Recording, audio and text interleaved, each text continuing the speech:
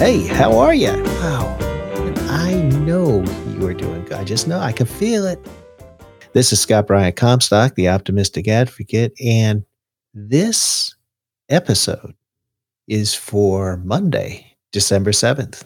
It's a great day. It's a great day. Today, I want to talk about the topic of resting. Resting. You say resting. What do you mean resting?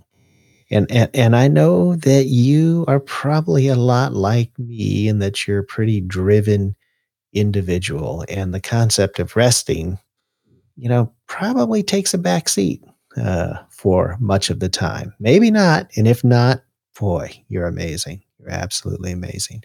But it didn't really hit me until my awakening experience of last year that, man, I don't I don't do much of resting. And it got me to thinking in today's homework, and this is gonna be a short daily drop here, but today's homework is for you to think about resting and how often do you engage in resting? And what is that experience like for you? And what does it do for you? How does it help you be the better human that you're striving to be? And you may say it doesn't, Scott. Okay. All right. Or you may say, yeah, it really does. And here's why. So, but today I'm going to offer you what's happening with me around the concept of resting.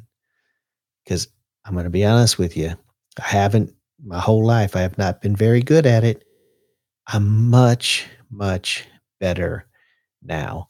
I have, uh, I'm going to share a little secret for you, and this kind of gets it resting, but this will help broaden the picture of what resting is, at least for me.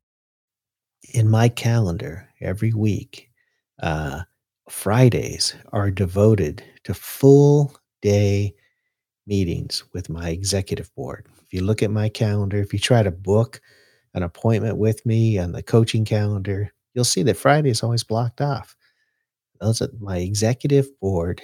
I meet with them every single Friday. Pretty amazing, right? Now, if you're wondering who my executive board is, it's my two twin granddaughters.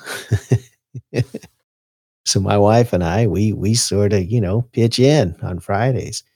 And it's an aspect of resting for me that may feel a little unusual, but it has great, great benefits. But anyway, so that's just an example. So I want you to think about how you achieve a state of resting. Might be through meditation, might be through taking a walk, it might be falling asleep on the couch. I don't know.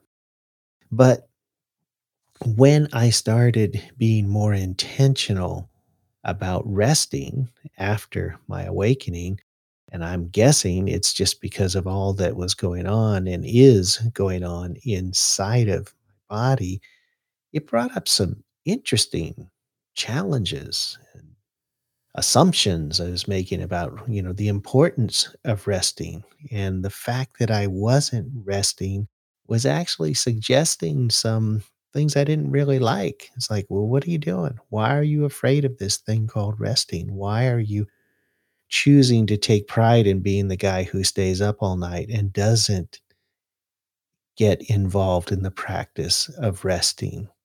How is that a strength? So yeah, so a lot of thinking through on that one for me. So for this daily drop, your homework's real simple. I want you to think about the concept of resting and how it operates in your life. I'm going to read you a poem in a minute because that's what's driving this topic today. I woke up and the word resting was in my brain. So I wrote a poem. I'm going to share it with you now. And, as always, if you're intrigued by what you hear, if it brings up something that you want to share, just create an audio file, send it to info@theoptimisticadvocate.com, and hey, we'll share it on the podcast. Love to hear from you. And by the way, I'm really enjoying hearing from folks, but feel free to send that audio file. All right. So here's the poem. The poem is called Resting. Resting. What is resting? Is it being still? Is it moving? The letters ING in the word resting make me think movement. But isn't the idea to rest and do nothing else? Why? Why rest when you could be resting? I look at the word resting as I write it on the page. The letters move, the letters vibrate. I can feel myself losing context for what the letters RESTING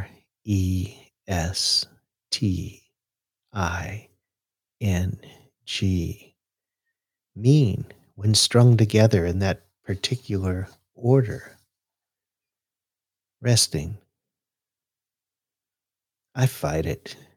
I fight it all the time. Resting scares me. See, resting implies giving in, giving up. But giving in to what? And giving up what? Resting is inevitable. It waits for me to give in. Why is giving in so hard? Resting brings peace. Resting also brings demons. Resting is the octagon where demons wait for me to tap out. But is that really true?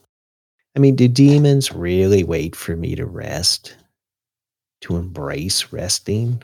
Or do the demons threaten me to keep me from resting, from discovering fully, discovering what lies beyond resting? I don't have time to rest. I'm too busy to rest. But what if I did rest? What if I lived in a world where resting was a daily part of my life? Would resting be inhabited by demons? Or would resting be inhabited by angels? Angels, demons, why do I continue to put resting into boxes? Resting is not demons. Resting is not angels. Then what is it? What is this thing called resting?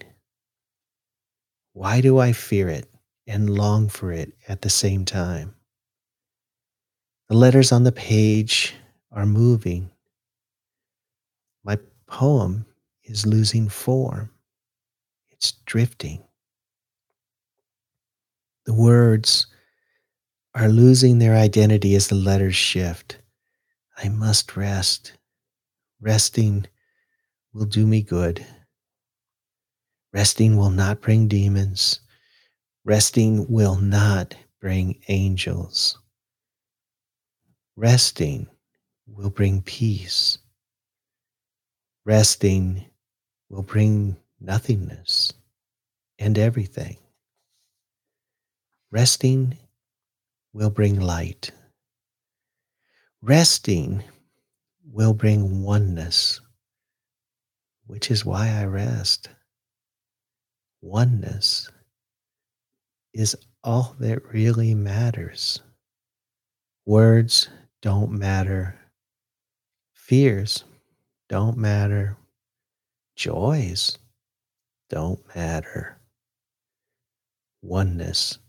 A oneness that is the universe is what matters. Form slips away. The page is a jumble of letters randomly placed with a divine purpose. I am resting. Oh, okay. Well, I think I need a rest after that. Think about that, all right? I mean, there's this whole concept of resting, which is so important in an awakening.